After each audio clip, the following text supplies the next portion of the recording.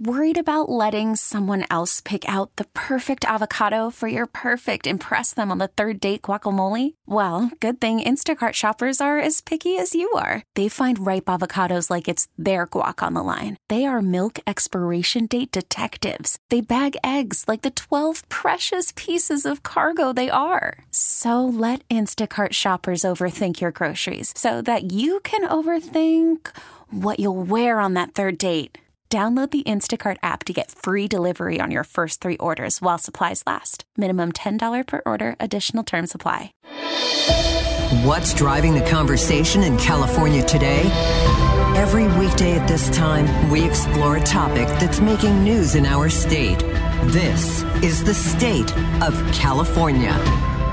Good afternoon. I'm Doug Sovern, KCBS political reporter and host of The State of California, along with Patti Reising and Bret Burkhart.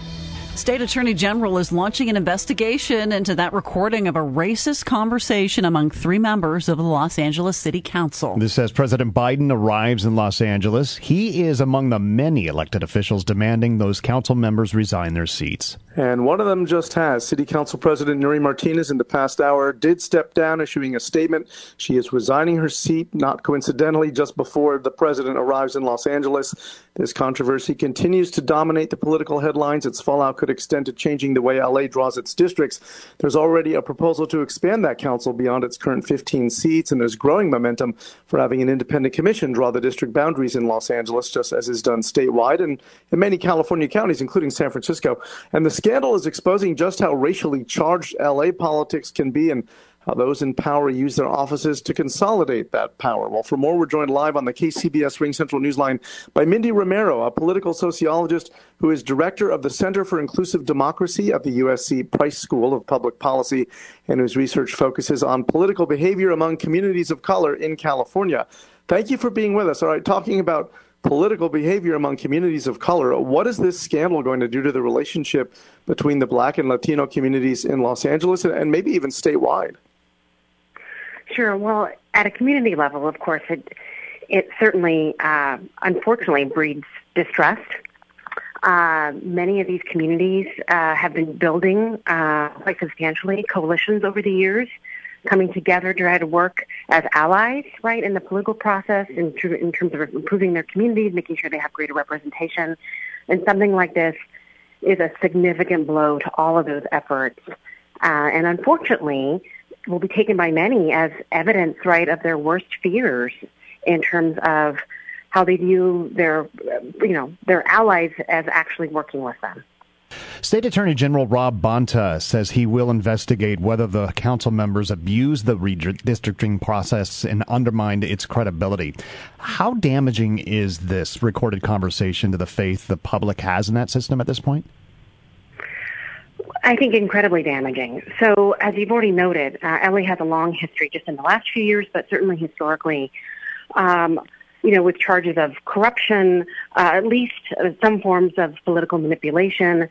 And it's a city that has a lot going on in terms of politically at the community level, but yet has also suffered from kind of grassroots engagement. A lot of great efforts that are happening to mobilize people, but it's still hard sometimes to get full representation of communities. And then you have something like this that makes people who maybe already wondered why they should participate, why it matters, do they really believe or should they trust in their elected officials acting on their behalf, for their communities.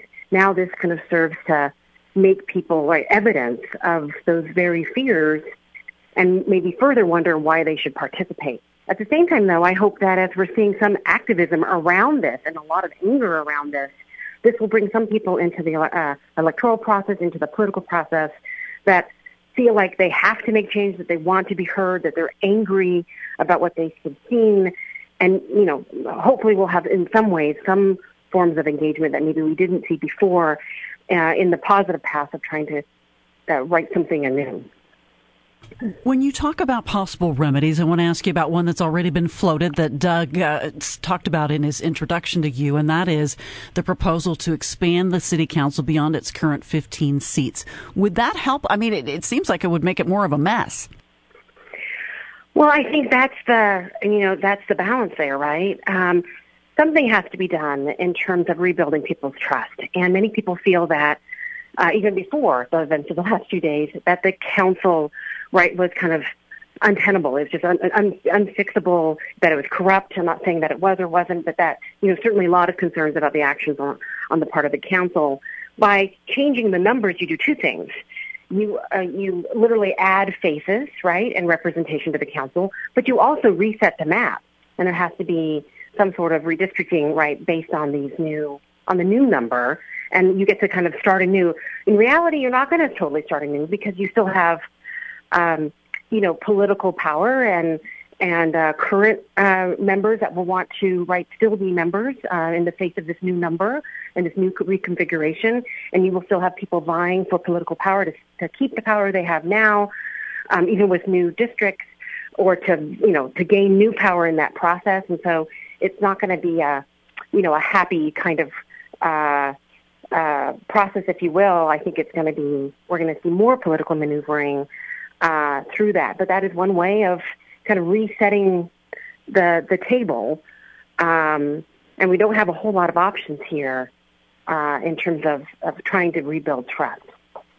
President Biden has called for these council members to resign. He just happens to be coming to L.A. just as this is happening, and now the city council president has stepped down. Is there a potential negative fallout for him and his party just 4 weeks before the midterm, since the Democrats are the party in power, and these embattled figures are all Democrats? Yeah, I think certainly this is a story that has gotten state-level attention, national attention. Whatever happens in L.A., especially if it happens, also influences the congressional district races that are, in and around L.A., that will impact, or could impact, I should say, the battle for control of Congress.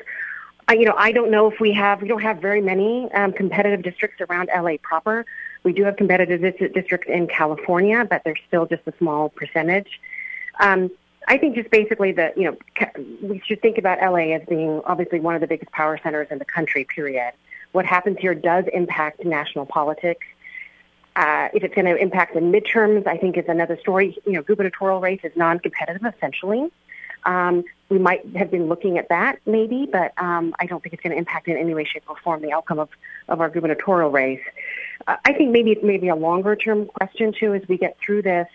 If this issue continues to grow and stays in the public, which is a question mark, but I hope that it does stay in the public's minds.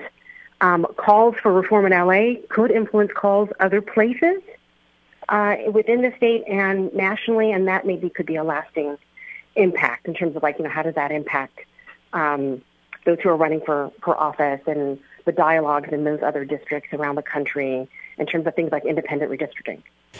You talk about resetting the map, and to do that, you could do it by expanding the city council in Los Angeles. Who decides whether the council should be expanded? Is that up to the voters? And if so, it's probably too late to get on the midterms, right?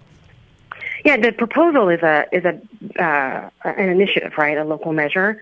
I think we're going to see a lot of different options that are proposed. Well, I shouldn't say there aren't a lot of options, but I'm not quite sure what the timeline would be. Ultimately, any real change has to be done by the voters. The council itself doesn't have a lot of power. In the resignation, they can appoint. We assume there would be a short-term election, right, to replace that person.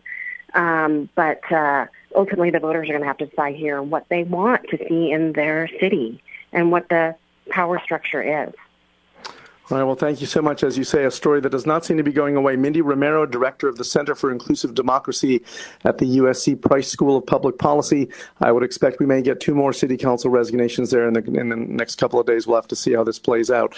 You can hear The State of California every weekday at 3:30 p.m. It's also available on the Odyssey app and wherever you get your podcasts. By sheer coincidence, Patti and Bret, this week's episode of our new national podcast, The Homestretch, focuses on the Latino vote in next month's midterms, although really the special focus is on Texas, but also nationwide. That comes out tomorrow morning, wherever podcasts are served. You can find me on Twitter at Sovern Nation. I'm Doug Sovern, KCBS. T-Mobile has invested billions to light up America's largest 5G network, from big cities to small towns, including right here in yours.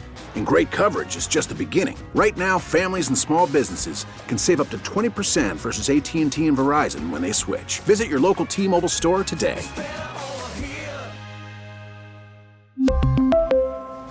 Plan savings with 3 lines of T-Mobile Essentials versus comparable available plans. Plan features and taxes and fees may vary. All-star closer Kenley Jansen, we have a question. What's the best podcast of all time?